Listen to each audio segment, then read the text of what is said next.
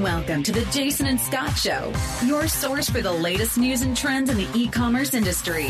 Featuring host Jason Retail Geek Goldberg, SVP of Commerce at Razorfish, and Scott Wingo, founder and executive chairman of Channel Advisor.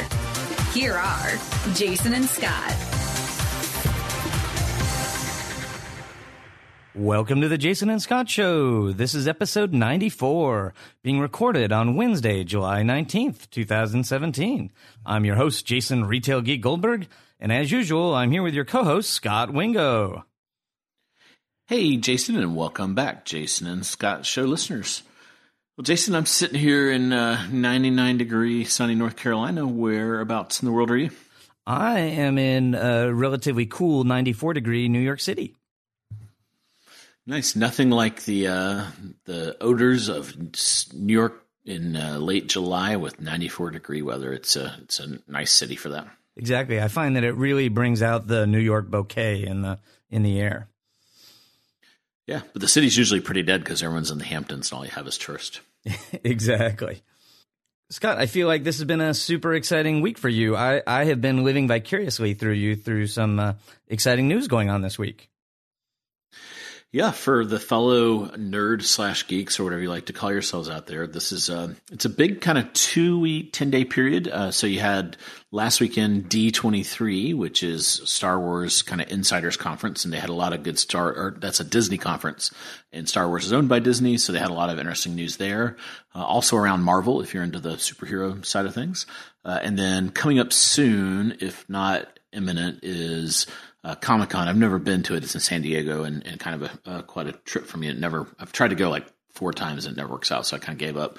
But there'll be a lot of things announced there. And so there was the sizzle reel for Last Jedi, which is exciting. That's the movie coming out this December. And then the thing I'm most excited about is they're doing Star Wars Land, which is going to be called the Edge of the Galaxy. And they're going to do a resort in the Orlando resort. So that's going to be exciting. You'll kind of go check in and be assigned kind of a persona, if you will. And I'm sure people will cosplay. I'm not a big cosplayer, but I think you and I haven't discussed it, but I think we should talk about having the Jason and Scott Show there at launch in 2019. Listeners that are excited, we can do a big a whole meetup there, and we'll have kind of a Rebel versus Sith kind of thing on the podcast, and it'll be great. At least 5 of us will really enjoy that podcast. I'm totally in. I'm putting it in my calendar right now. Yeah, well, we have been doing a lot of deep dives and interviews lately, and we thought it would be a good time to get back to just news. There's a lot going on in the world of e-commerce, even though it's summer and you would expect e-commerce to be slow. There's a ton of news. And, of course, it wouldn't be a Jason and Scott show without Amazon, so let's start with some Amazon news. Amazon News. Your margin is their opportunity. Yeah, so Scott, we've obviously did a whole show on the announcement that Amazon was acquiring Whole Foods, but there's been some follow-on conversation. There are a number of people that are speculating, including Scott Galloway did a video this week or last week, speculating that potentially the acquisition won't be allowed to go through, and that the government will try to break it up. Yeah, I think that's an interesting perspective, but I think Amazon's really smart, and the 2 tech titans that have kind of tripped over this are IBM and Microsoft. And what ends up getting you with these monopoly things, well, first of all, what ends up getting you with the government is being a monopoly. And the definition of a monopoly from the government's perspective is you just have this obscenely large market share. And they argue that this is bad for consumers or businesses because they don't have choice, prices go up, and those kinds of things. And I think Amazon has kind of, just because of their scale and what they do, they've inoculated themselves from this pretty well. So, for example, in grocery, let's say, there is no argument that says this will give Amazon a monopoly in grocery, because you have, Walmart so far ahead, and then Kroger, and there's literally, I think we talked about this makes them number 6 or 7 in the market at kind of like 8 or 9% when you add up Whole Foods plus Amazon. So it's hard to make a case there. And then it's also hard to make a case that this is going to hurt consumers because we all know prices are going to go down.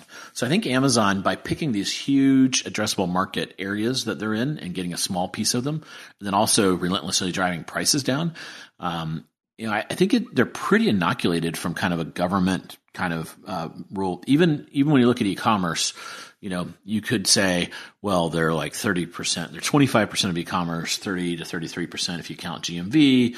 That's a monopoly. But then the pricing thing doesn't really come in there. And I think what Amazon would argue is, well, you can't really look at e-commerce because it's all commerce. And, when you look at all commerce, then Amazon has, 4% of all commerce. So it certainly doesn't feel like a monopoly from a market share perspective. And then also it doesn't have a pricing thing. So I would actually disagree based on what we know today that Amazon will get split up because I think they're pretty safe from those two kind of pretty simple tests that the government uses to look for monopolies. Yeah, no, I totally agree. I think based on sort of the conventional wisdom, it would be highly unlikely because the first thing that happens is they have to define the market, and the market the relevant market here is likely going to be grocery. So it's not going to be online or offline, and it's not going to be all of retail. It's going to be grocery, and Whole Foods has less than 1% market share in grocery, and Amazon has no market share in grocery. So from that standpoint, it's going to be real hard to make a monopoly argument. And to your point, in the U.S., for antitrust, there has to be tangible damage to consumers, which usually is lack of choice or price. And nobody's going to be able to make the argument that Amazon buying Whole Foods is going to drive prices up.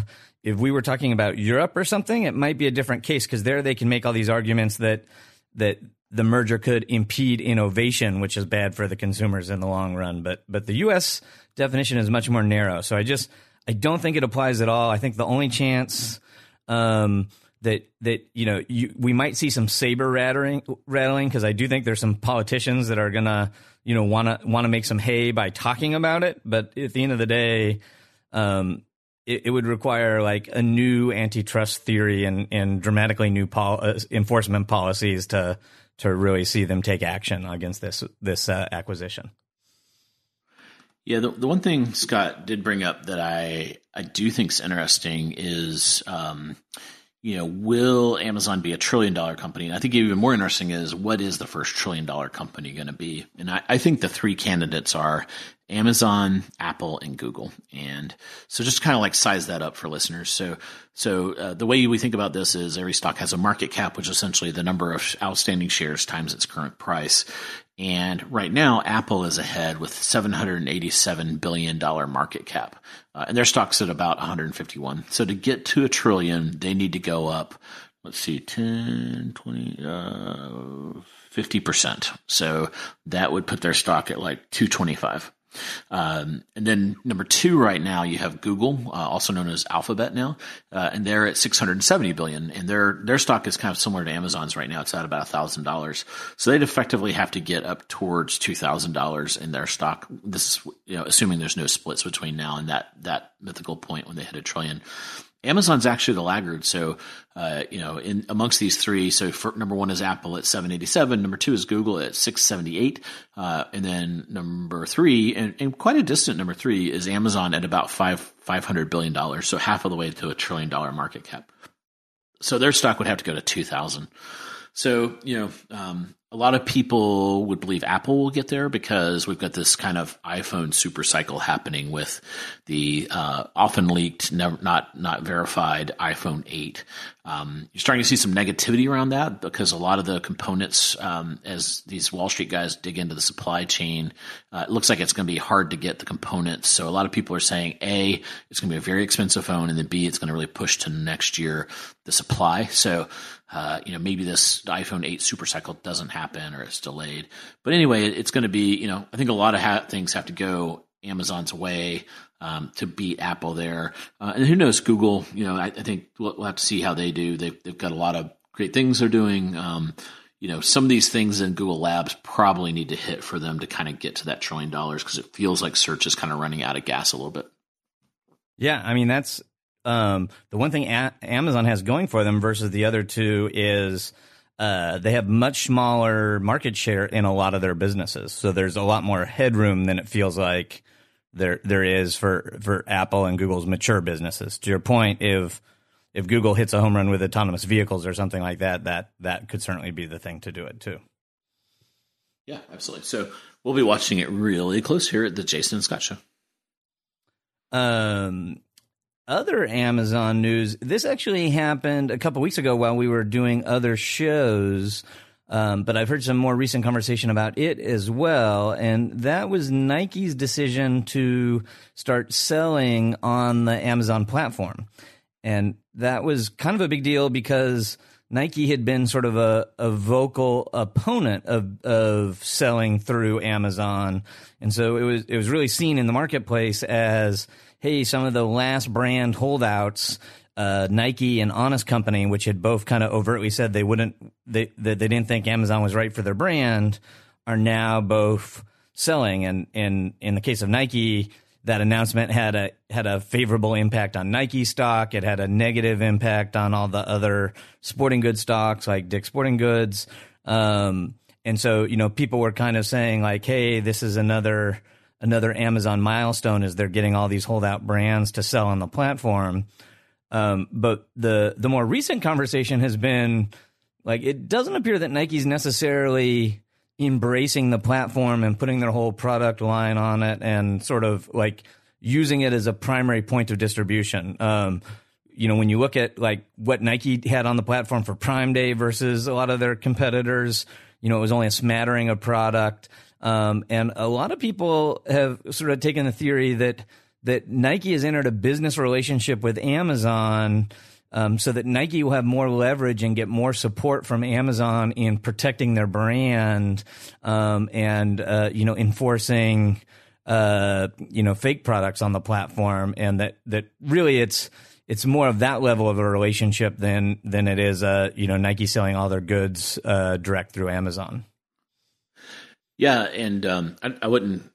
Certainly, there's some counterfeit stuff, and Amazon's actually pretty good at even before the relationship of policing anything that seems counterfeit.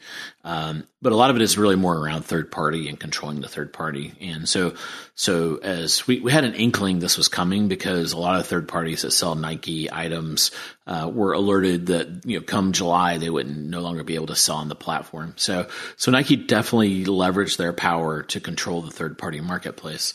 Now the question for Amazon is are they driving enough sales and selection through Nike to replace and even be dramatically ahead of that? Was that deal a good deal for Amazon? So it'll be interesting to watch that, because Amazon has no qualms of kind of terminating deals if they're not making sense for consumers. So it's going to be interesting to see how that plays out. And there's definitely an argument that Nike actually flexed its muscles, and Amazon wanted them badly enough on the site that they did this kind of very rare brand gating where they now gate this brand from third parties. And I can probably count on one hand the number of brands that have succeeded in doing that. Yeah, it's going to be fascinating to see how that all plays out. And regardless, it does get Nike on the platform. And once they get a taste, it remains to be seen what they'll do. Like, they could easily expand the assortment over time.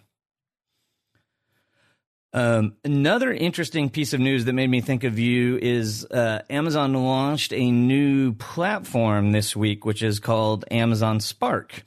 And this is the latest in a series of new tools that Amazon has offered that are really about helping consumers with discovery. And so, you think of Amazon as being a great destination when you know what you want and you use the search engine, you go right to your PDP and you buy the products. But what Spark is really about is browsing visual content and having shoppable photos. So the photos can have hotspots in them. The hotspots are linked to Amazon ASINs, and you can sort of reveal an add to cart button and put stuff in your cart straight from these photos. So this gives a tool to influencers and affiliates to start publishing their own Pinterest-style visual content on the Amazon platform, and shoppers can curate that content based on their personal interests. And when they, see a picture of a toddler playing with some blocks that you think would be fun for your child, you can click on the blocks and add them to your cart. So an interesting new shopping model for Amazon. And it made me think of you because a couple weeks ago, you published this very cool Amazonscape, sort of listing all of the different tools in the Amazon ecosystem. And as we, put together the outline for tonight's show, I couldn't help but thinking that your 3-week-old Amazonscape is wildly out of date already. Yeah, that thing is a blessing and a curse. Like some of these kind of projects I seem to bite off. There's a good 6 things I need to add onto there already, which is pretty amazing considering it is 3 weeks old. And then we don't really talk about a lot of the cloud-based stuff on the show, but there's already been several cloud things I need to add on there. And this kind of is a good kind of segue into Jeff Wilke. I think that's how you say his name, Wilke. I've always heard people at Amazon call him Wilke. I guess you could argue that the E is silent and it's Wilk, but he's a pretty senior guy at Amazon, and I have never seen him speak. And he was actually, Fortune had one of these kind of frou-frou Aspen-y things called the Brainstorm Tech Conference. You and I were too busy to accept our invitations to keynote, so maybe next year we'll be there. But Jeff Wilke was evidently had a lot of free time and popped on over there.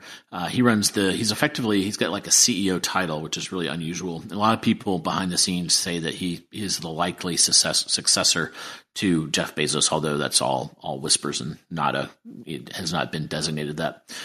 Anyway, I've never seen this guy talk, and he was really excellent. And so we'll put a show note up. There's like a 30-minute video from a talk he gave. A lot of these Amazon guys that come to these shows, they don't really talk about Amazon in a meaty way. And but what I like to do is pick up tidbits of culture. And the one question, having built some businesses, is how do they do so much? And obviously they have like 300,000 people, and you can do a lot. But I've visited large companies like that, and they just get so wrapped up and caught up in PowerPointness and meetings and that kind of thing. And this interview is really good because he spends a fair amount of time talking about that. And it's funny. He says, the short answer is they create separable, single-threaded teams. So it's almost like the approach they've taken with cloud computing is like their cultural approach. So it's almost like every team at Amazon is its own little service and gets to focus on that service. And if it needs to work externally, that's fine. It'll kind of create a little mechanism for doing that. But then that team spends 99% of their time focusing on it. The interviewer had no idea what he meant by that. And so he went out and brought a couple examples, and he kind of said, what we'll do is we in the early days of Alexa, we hired one person, and all they did was think about Alexa, and we didn't tie them up with anything. It didn't have to, tie in with the rest of the system or anything like that. We talked to people that are like Microsoft and some of these other companies. That's what starts to really hamstring them. There's a funny story, like the early Xbox almost died because they wanted to have Internet Explorer as like the main window on it. Like the IE team wanted it to have that. So they actually, create these little teams at Amazon, create leaders, they go build teams, and nothing gets in their way. And that's just pretty amazing at the scale Amazon is, that, there's not a legal team, a brand team. When you get in these larger companies, and I'm sure you interact with them daily, it becomes a culture of no. And, somehow Amazon has created this kind of, primordial soup that still continues, that allows many ideas to flourish and die. And it seems like they're with that culture, they'll be innovating and out innovating a lot of companies for a long time. So if you're interested in that topic, we'll put it in the show notes. There's a 30-minute video that's very much worth your time. Yeah. I mean, to me, the interesting thing, talking about software development as sort of a metaphor for organizational design. He even talked about the way the teams interacting with each other being sort of like an API, where you had defined inputs and outputs, and that's all you worried about. And other than that, leaders in one business weren't getting involved or getting in the shorts of leaders of the other businesses, which as he was saying, it made a lot of sense. Yeah, I've been at Amazon meetings where and Amazon is a very buttoned up company, but because they're so singularly focused, you'll go and so like the 1P and the 3P teams don't really know each other or how their systems work. And it's kind of funny. Like we'll have to explain that to each of them. We'll be like, well, did you guys know you have this Seller Central thing over here? And it's got this, that, and the other. And like, really? Who runs that? And you're like, you work for Amazon, right? It's just kind of really interesting. It does create a little misalignment in some ways, but I think what they've done is they've done the calculus and said that, focus and moving quick is better than alignment in some ways. Maybe alignment's not the right word, but like a little bit of duplication of effort happens. So, I think having built again a relatively large organization, you start to really worry, gosh, are we duplicating effort here? And you make sure these teams are talking and sharing stuff. And it seems like Amazon, they've just torn all that out. It's just like, go as fast as you need to, go fast and break stuff. And it's easier said than done in a company this size. So I thought that was really interesting, that talk. So highly recommend it. For sure. And that model probably explains how they're able to maintain this incredible pace of innovation. Part of that innovation is all these new product offerings that are launching that we're having to talk about on the show. And it has the unintended consequence of the podcast sometimes feeling like an Amazon podcast. Cause I'm looking at that line this week and, sure enough, they launched a ton of products. We already talked about Spark. Another big one this week is meal kits, right? And so, they've launched their own meal kits, which, caused a very negative reaction on the part of Blue Apron and some of the traditional competitors there.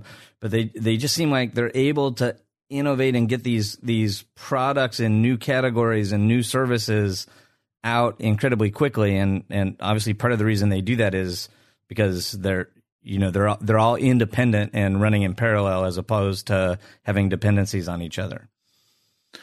Yeah, meal kits was interesting because it was almost kind of like accidental news so a company in the UK saw that one of the Amazon entities created a trademark for meal kits. And I think the trademark is it's like more of a slogan, and it says something like, we prepare it, you cook it. And that's kind of then they pulled that thread and they found that they're working on meal kits. Well, it's funny because I had a friend, and what I heard is it was going to be for fresh only. So I had a friend look into this, and meal kits have actually been sold on fresh for like 90 days. It started with a couple, and they were Amazon meal kits. And now they actually have about 20 meal kits. And what's cool about these is there's a good, better, best. So the Amazon brand is a lot like Amazon Basics. It's a basic meal. It's usually a beef, a chicken, a pork, and a vegetarian option, and it's $19. Then they have third parties selling on there. So there's another one, and it's called Tyson and something, and it's more like $25, and it's all chicken because it's Tyson, and you can tell they've come up with the recipes and everything, and the food quality goes up a little bit. And then there's a fancier one that's called Martha and something, and that one is like $35, and it's got skirt steak and fancy sauces and all this kind of stuff. So it's really interesting that I would argue they're already on generation 4, whereas a lot of these delivery subscription kits, they're not a great customer experience in many ways. You and I have talked about how we've all tried them and a lot of people terminate. And, the problem is you don't control when the food comes. You're just on this relentless treadmill of food. And if there's a meal you don't like, you kind of feel obligated you don't get to pick the meal. And so Amazon, by just kind of having these meal kits that seem, there's good, better, best. So number one, there's 3 price points.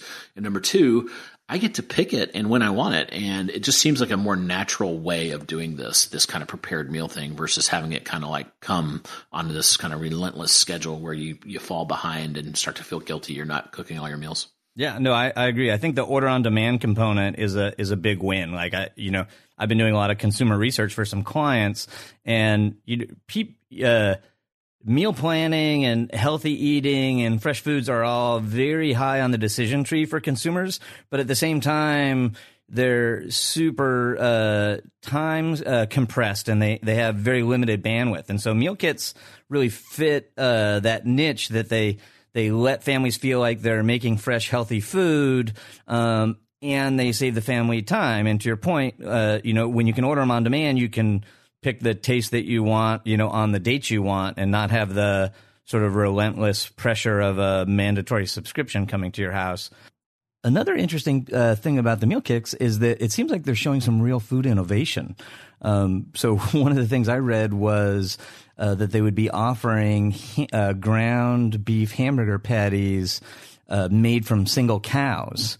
And so, one of the health challenges with ground beef is, you get meat from a bunch of different animals, and if any one of those animals have any diseases, then you're potentially at risk. And so that forces everyone to make sure that the ground beef is cooked sufficiently to kill all those viruses, and so you don't get the super juicy, flavorful meat. So by offering single cow ground beef, they offer a product that's safer to cook at a lower temperature. And I just had never considered that before. And you think about the challenging logistics of, making that product in a meat processing plant. And, it seems like Amazon's, signing up for some pretty significant innovation there versus just sort of outsourcing these foods from the traditional suppliers.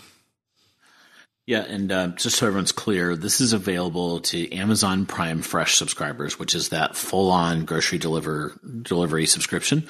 But, I think we've seen this program where they test things there, they ramp them up, they get them to, 30, 40, 50 SKUs. Then it would be very easy for them to move this across platforms. The next platform I would expect to see it in would be Prime Now. And then obviously like the pickup and the Go in Seattle, but that's kind of a small footprint.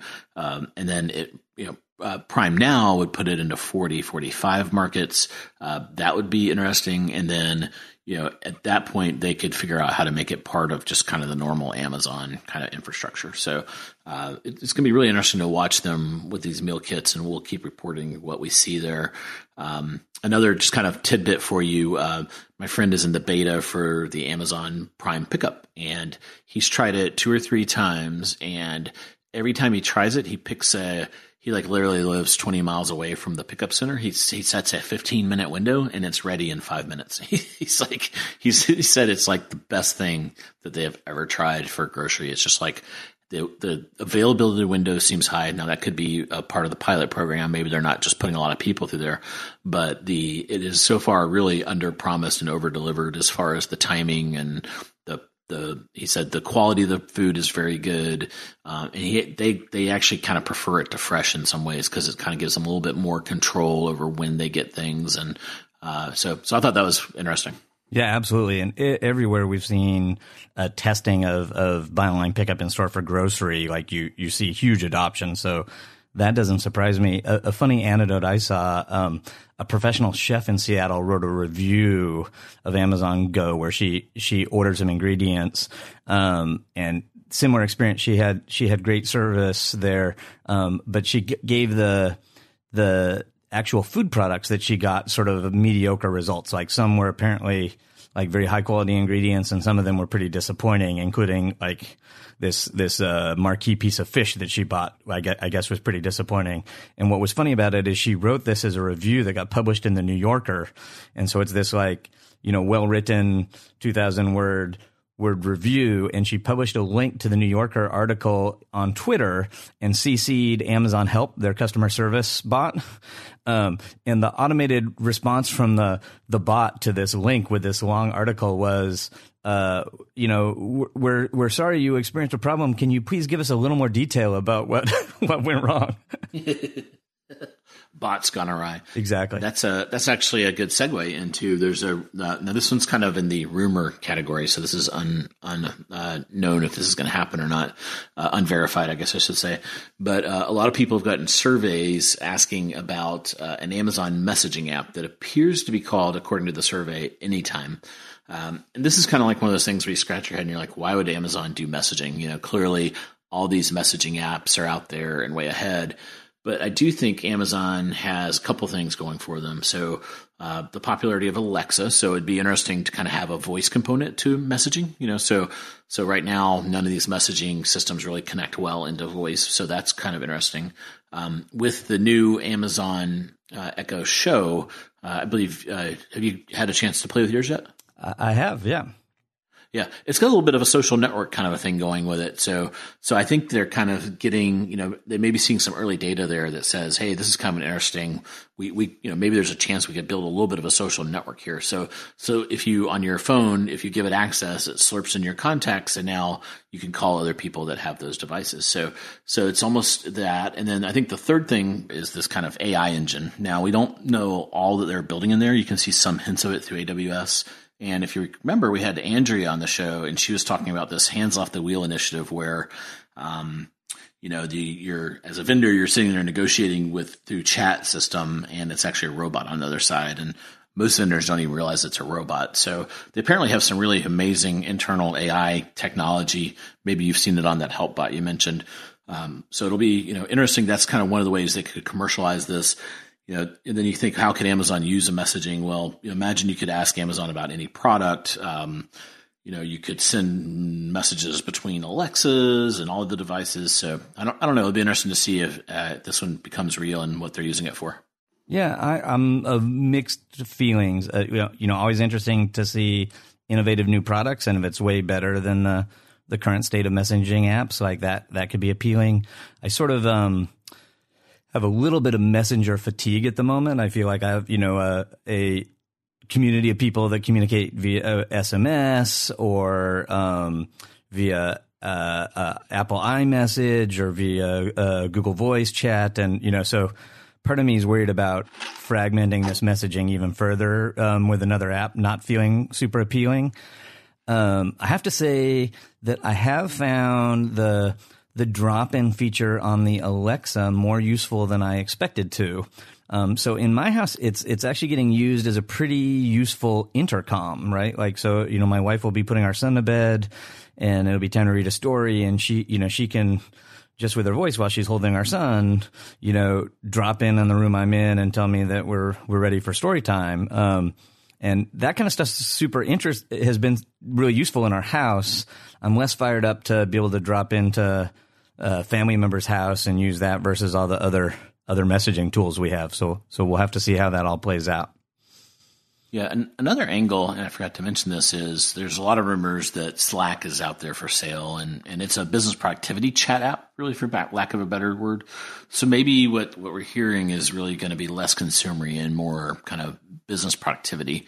And that would actually slot in well with kind of these productivity apps that they've been putting out, like Chime and whatnot. So it'll be interesting to see what direction they go here. Absolutely. And let me just say, Slack message fragmentation is the bane of my existence because I'm a member of about 50 Slack teams, and it's pretty hard to monitor them all at once. So hopefully Amazon does acquire them and fixes that. Another service that came out was their home installation service. And so a lot of people have kind of taken to calling this Amazon's version of Geek Squad. And I'm not sure this is completely confirmed, but there were a number of job listings that were sort of a precursor to this service that made it seem like these were going to be W-2 employees that Amazon was actually hiring that would do home installation of things like consumer electronics. And so, we haven't had the test yet, but on Prime Day, I had my mother buy a new printer for her house that she needed, and she purchased that with home installation from Amazon. So we'll hopefully in a future podcast be able to talk about how well that goes. Yeah, maybe we could have your mom on as a guest. How awesome would that be? It would be totally awesome. The downside would be that, we'd lose our number one listener that week. Yeah, you're right. She would probably still listen, though. I think we should do it. Gotcha. Well, I will mention it to her when I get the printer install recap. But it is interesting to me that they're adding services, and in the old days, it felt like they were really trying to build a business that didn't require human interaction. And there was all this talk about like if you ever need to talk to a human, that we did our job wrong.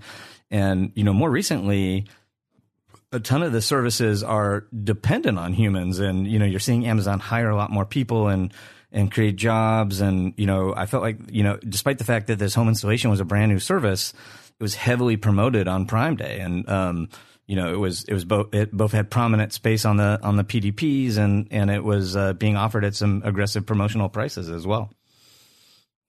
Yeah, and they have this is on my Amazonscape, but they also have a whole marketplace called Amazon Home Services, and it doesn't have so there's kind of two entry points. Where it's popular is in checkout upsell. So if you're buying a big screen TV or a printer and you want to buy installation, they get a pretty good attach rate there. Where we're not seeing a lot of volume is when people kind of go through the top of the funnel and kind of say, oh, I'm going to go to Amazon and get my house cleaned. And it's just I think people don't think that way. And they try to boil the ocean. There's like literally everything you could do in one place. And it's a little bit of a watered down buyer experience, but I'm obviously kind of deep into this on-demand services world.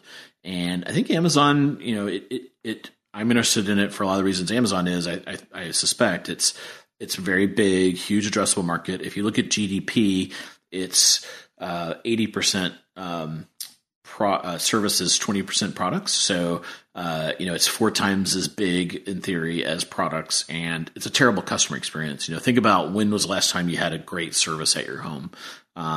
You have no power in the thing. You get these delivery windows. The guy never shows up. If he does, he knocks and runs. It's just like a really terrible experience. So I think there's a really big addressable market there that's probably pretty interesting to Amazon, and we'll have to kind of see how serious they get about it. Yeah, that's going to be another super interesting one to watch. And then the last new service I noticed is sort of a back-of-house service for brands. For a number of years, Amazon has offered branded landing pages. But they were pretty rudimentary. And so last month they did a major refresh to the brand pages. And these new pages are pretty cool. They're based on a much more modern framework. They're based on a React framework. But what's cool is you can now have multiple pages of URLs for your brand page. So, if you're a brand that has multiple categories of products, you can have your own navigation with links to a category page within your brand page, which is a pretty common need and something that they didn't support before. So multi-page brand landing pages is really powerful. They've added the ability to support rich media, which is huge. For a long time, we've actually advised clients to put a lot of brand content in what's called the A+ section of their PDPs. And that's because, maybe someone's just shopping for your brand, but typically in Amazon, when they search for the brand, the result's going to take them to a PDP. And so the PDP had to sort of be the main page for each individual SKU or ASIN, but it also had to kind of act as an ambassador for that category of product. And so you saw a lot of folks commonly put rich media in their PDPs that was really meant to be at the category or brand level. And so now they've enabled you to put all that content where it really belongs on its own brand pages. And that's super powerful. And then, equally helpful, they've added a real CMS in Vendor Central that lets you kind of manage these pages pretty easily, even for a business user, not necessarily a technical or creative user. So this is a pretty new feature that if you are a brand selling on Amazon, you should have on your roadmap to be implementing these pages as quickly as possible, because at the moment, it's definitely a competitive advantage for the folks that have adopted it. And I always like to point people to like the Happy Belly brand page, which is Amazon's own product, to see what, some of the best practices are. Yeah. And, what's interesting is a lot of these e-commerce platforms, especially the SMBs, have pivoted because there's not a lot of small retailers that are doing this that well out there in the world. So most of them have pivoted towards brands. And, I saw this as a little bit of a shot across the bow of some of those guys essentially saying, we have a lot of leverage with brands, and this could actually be a pretty nice e-commerce site for brands over time. Amazon had been in the web store business. They got out of that, and I'm not saying they're going back into it, but when I looked at this, I kind of thought, if I'm a brand, what else do I need? It's almost it feels very modern and kind of next generation. So I'd be interested to see what else they do with this. Yeah, and it definitely, like, just the trend of adding better tools for sellers is very welcome. So hopefully they do a lot more. Yeah, and while I was just now poking around, I noticed they've moved up to the homepage the treasure truck. So the treasure truck, I don't know the genesis of this, do you? But it's kind of legendary in Seattle. So every day there's this truck that drive around, and it has like, it almost feels like something Woot would do, but I don't think it's associated with those guys, which Amazon owns. But every day there's like a great deal. So people in Seattle, you get a text and it'll say the treasure truck is by the museum, and it has, a backpack for half off or something like that. And you rush down there and get it. And it's like, supposedly really fun. And, I was meaning to mention it earlier because they've put the meal kits on the treasure truck, which is, they put a lot of beta stuff on there. So that was interesting. But now I've noticed today they pushed a video out with kind of a funny pirate. And now they have on the homepage where the truck is going to be traveling around the country. So that's kind of an interesting new thing. And good news, it's already on the Amazonscape. So that was one I knew about. Nice. I've actually run into the treasure truck at some events. So they send it, for example, to Las Vegas for CES. And I actually asked the driver if he considered it sort of Woot on wheels, and he was actually a little offended. That's funny. Yeah. Another couple tidbits of news. So after the frothy Prime Day, there was some interesting analysts out on the Wall Street with some reports. So first of all, Credit Suisse came out, and they have a new analyst there, and he picked up his coverage of Amazon. And what I thought was refreshing is most of these guys, you and I have talked about this on the show a lot, but a lot of folks still don't understand that Amazon has effectively two businesses. There's the retail business, which we call 1P. And in that line of business, everything they sell counts as revenue. So if they sell a $100 widget, $100 of revenue. Pretty simple, same as retail. But the one that trips everyone up is the third-party part, which is the marketplace. So if they sell a $100 widget, Amazon can only recognize the revenue from that widget, which is their commission or their take rate. Across Amazon, on average, is about 10%. So they sell a widget for $100, and Amazon gets to recognize $10 of revenue because of GAAP accounting rules. I always have argued for a long time, and I was kind of like the only guy out there saying this, and now most people have kind of come over, that you can't really think of Amazon that way because when Walmart, let's say that $100 widget was a pair of Nike shoes, and Dick's lost out on $100, not $10. So when you actually unpack all that, and we used to have to do this through a pretty arcane mechanism. Now Amazon gives you a lot of clues to get there. It effectively, the punchline is you think of Amazon as about $130 billion retailer. Well, they're actually about $250 billion. So Credit Suisse was out, and they had, it was pretty interesting. They actually kind of had a 2017 estimate of $238 billion, and they kind of see them getting pretty close to $500 billion over the next couple of years, which is pretty amazing. That would be kind of Walmart territory. So I thought that was a good report.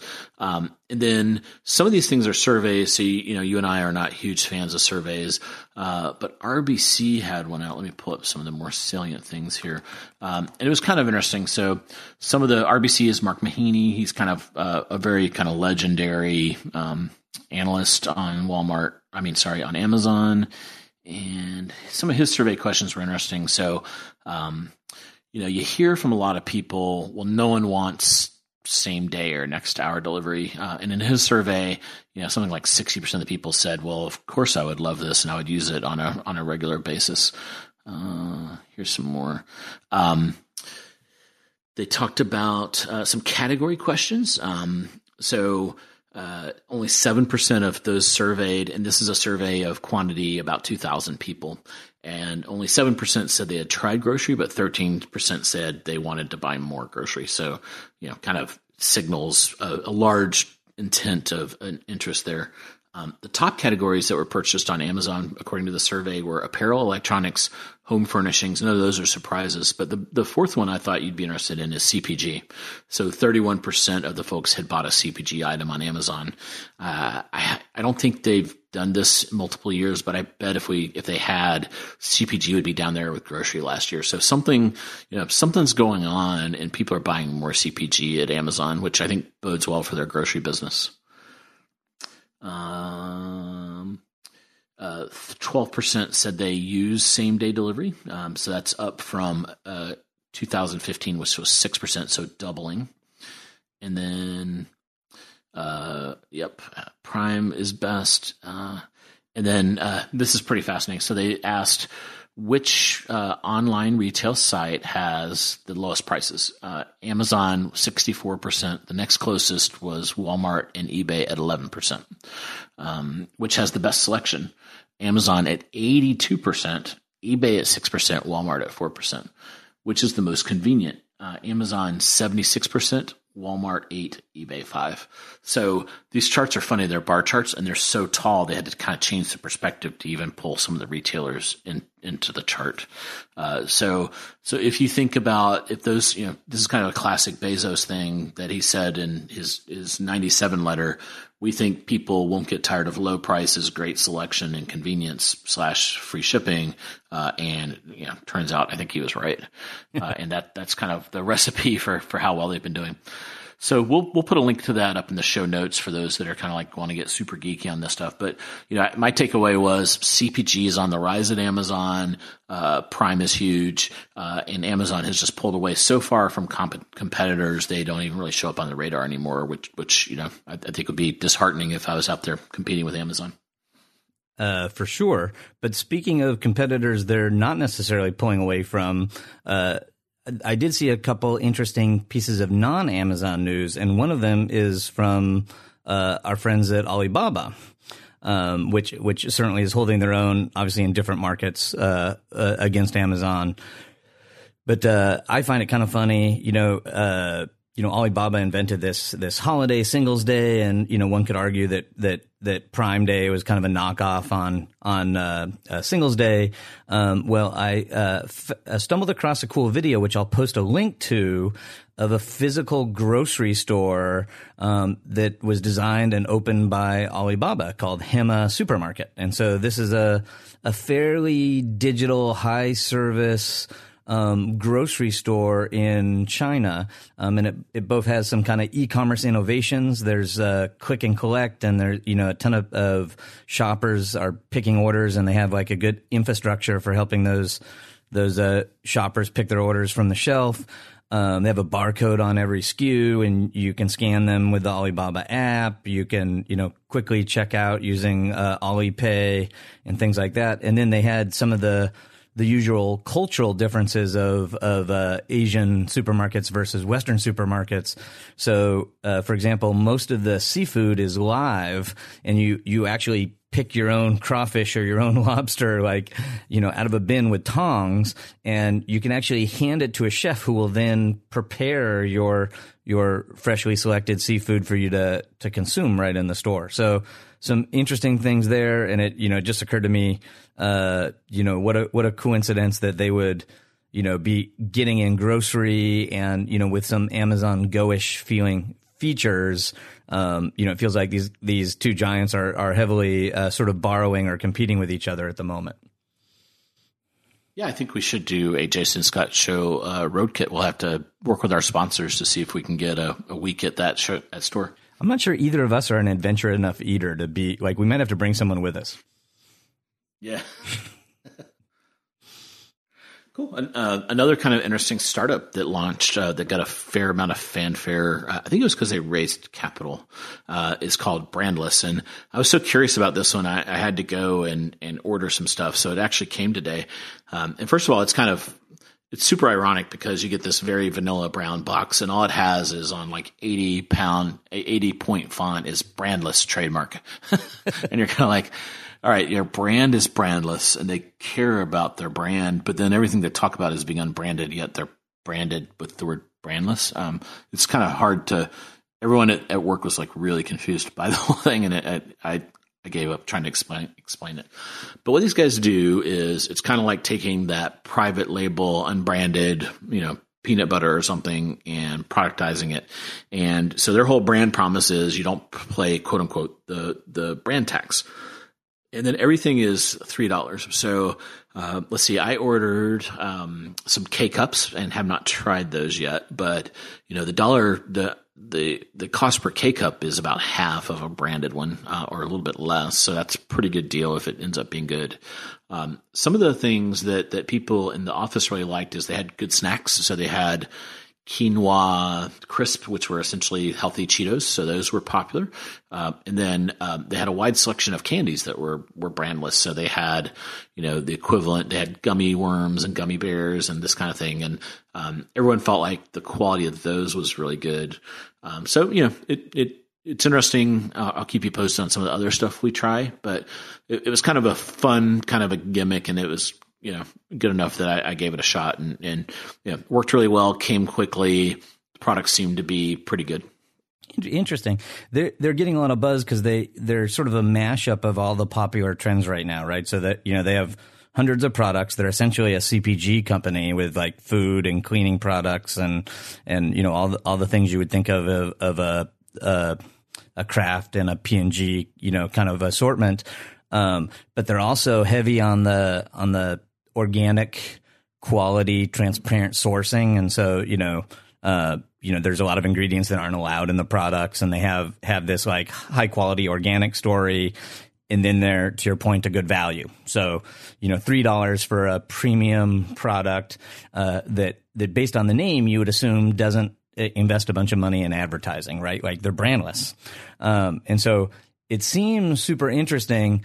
I have to say, I think there's a huge flaw in their current business model. And so not to say, that they won't pivot and discover a successful model, but the problem I have is you see them and you instantly think private label. And so you go, oh, private label has been successful. These guys should be successful. But the huge difference between brandless and private label is you don't have to do marketing for private label product, right? Because you put the bleach on the shelf in the supermarket right next to the Clorox bleach, and people walk to that shelf with buying intent, and they see the private label is cheaper than the national brand, and so some people will make that trade-off. Brandless isn't on a shelf next to another product, right? Like there's no one walking by. The only place to buy brandless is on brandless.com, and brandless.com has no organic traffic. So guess what brandless is going to have to do in order to get people to discover them and come to their site and buy their stuff? Advertise. They're going to have to spend a fortune on advertising, right? And so the closest model we have are the guys at Jet that were spending, originally $100 a consumer for acquisition costs, and maybe got it down to $50 a consumer. And so the irony here is, they're calling themselves brandless and trying to position themselves as a product that doesn't have to sink a bunch of money in advertising, but they're probably going to have to spend a fortune on advertising to get people to go to their site. And I would argue they even have a worse problem. They can't advertise $3 peanut butter and get someone to come to the site that just wants peanut butter. Because the other thing, while they're $3 products, you have to buy 26 of them to get free shipping. And as Jeff Bezos already proved, nobody wants to buy anything without free shipping. And so you have to find a consumer that's all in and willing to order 26 products to get the free shipping. And so that the ads you have to run, the Google PLAs, probably can't even be at the product level. They have to be at this CPG level. And I just think that's going to be a really challenging story for them to digitally acquire consumers that want to buy that many products from them. So I'm sure we'll see them pivot on their shipping model. They have a club at the moment, which you pay money to just reduce the shipping costs, which I'm not confident in.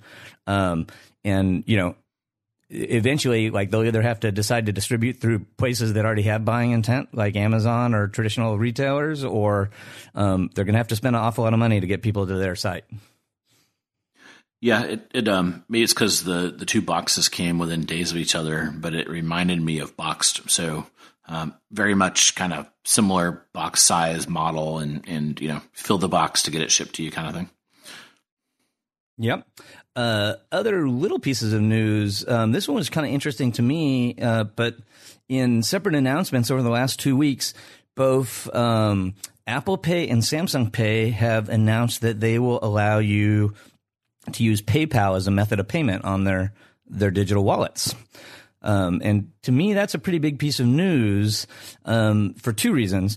Number one, there are kinds of tender you can have in PayPal that you couldn't have in Apple Pay, for example. So you can have your checking account, and do electronic fund transfers linked to PayPal. You can't do that in Apple Pay. But now you can link your checking account to PayPal, put PayPal in your Apple Pay digital wallet, and now you can use the super, seamless Apple Pay experience to pull money straight out of your checking account, no credit card required. And so that seems pretty interesting. It seems like a big win for PayPal that both of these digital wallets, which are in some ways competitive with PayPal, have both decided to support PayPal. And, my very superficial read is if Apple Pay and Samsung Pay were getting a ton of traction onboarding their own customers, they probably wouldn't want to accept PayPal. And the fact that they are accepting PayPal is probably a nod to the fact that an awful lot more consumers have stored their payment information with PayPal than either Apple or Samsung are getting organically. And so they're having to go to where the payment cards are. Yeah, very interesting. So I guess it signals weakness, right? Potentially, yeah. That's certainly the way I read it. Yeah. I've had a frustrating time with these things. So I was an early adopter on Apple Pay, and then between updating my phones and my watches, I have to it deletes all my credit cards every time and I have to re-add them. I have given up, and you'd think I would be like the perfect person for this. But literally that cycle of going in and out with my credit card so many times has made me just be like, it's easier to use the stupid bonky chip thing. I would totally argue with you, except that none of my cards are in my Apple Watch right now for that very reason. Retail geek called you out. I'll fix it right after the show. Cool. One thing I saw that was interesting is we talk a lot about digital native vertical brands. We've had ModCloth on the show, Bonobos, also known as Walmart, and Everlane is one of the popular DNVBs. And the big trend with these guys is opening up pop-up stores or physical stores. So Everlane announced they're opening a store, and I believe they're going to open up a store in the San Francisco Mission, and then they're going to have some pop-ups at their headquarters, and then also in New York City. Very cool. We'll be looking forward to seeing what they do in the permanent store. They've had a lot of innovation on their website and, do a lot of interesting things. So hopefully they'll have a fresh take on retail as well. Yeah, I think you should get up at 6 a.m. tomorrow and go check it out. Unfortunately, I think that first store is only going to be in the Mission District, and I don't think they've even announced a date yet. So that may be a later show. I think there's a pop-up in New York. There is a pop-up, but I have been to that. Okay. And for the record, I will be up at 6 a.m. tomorrow anyway. So for my client that's expecting to see me, I'll be there. Another one that I saw, is a new e-commerce platform. So this very cleverly named platform, it's called New Store. And it's from a well-known character in the e-commerce platform space, a guy, and I'm not sure I'm pronouncing his last name right, but I call him Steve Schambach. And Steve is well known for having founded a company called Intershop, which is a well-established e-commerce platform, originally from Germany. It kind of, frankly, it grew up with Hybris. Hybris got sold for a large amount of money to SAP, and Intershop really didn't get as much traction. But what Intershop was most well known for is it was the platform that GSI Commerce was based on. And so you could buy the platform yourself from Intershop, or you could rent an iteration of GSI or of Intershop from GSI.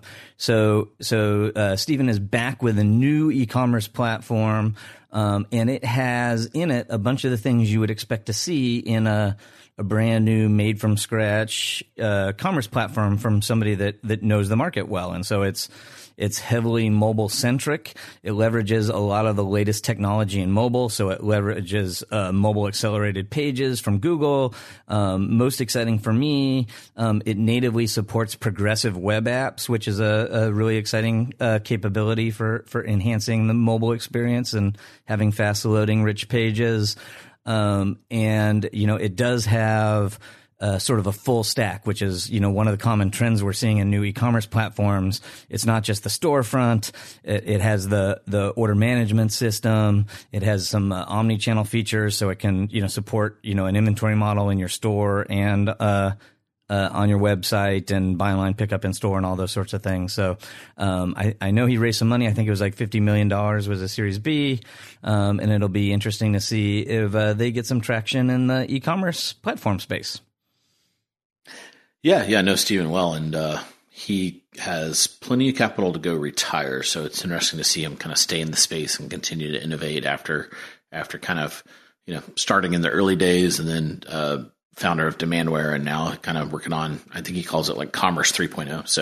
So kudos to him from the entrepreneurial standpoint for having the gusto to stay in there for so long. It's an addictive category. It really is. It's a lot of fun. The last one I saw was, and this one, it's kind of funny because we stopped talking about Amazon opening fulfillment centers on the show because they opened like 2 a month right now. But Walmart actually has announced the opening of a pretty massive e-commerce fulfillment center. It's a little bit harder to keep track of them because Walmart doesn't announce them like Amazon does now, but I'm pretty sure this is the 7th one. So they're kind of in high single digits. And I'm 99% sure I'm right on that, if it not number 7.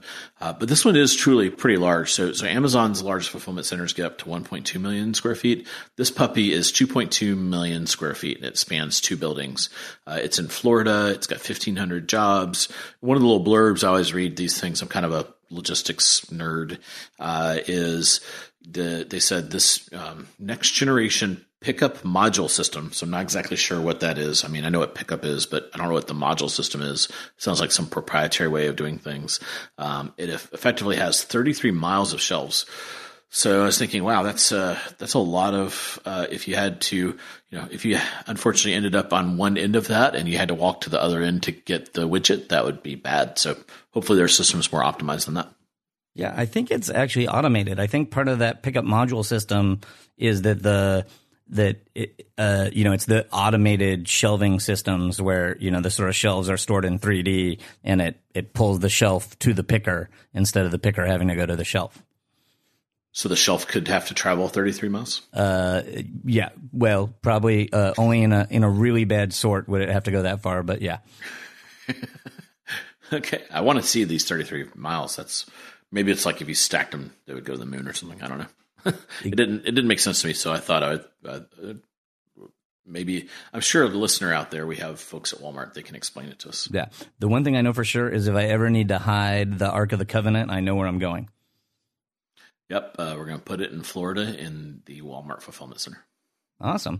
And Scott, that's probably going to be a great place to wrap it up because it's happened again. We've wasted a perfectly good hour of our listeners' time.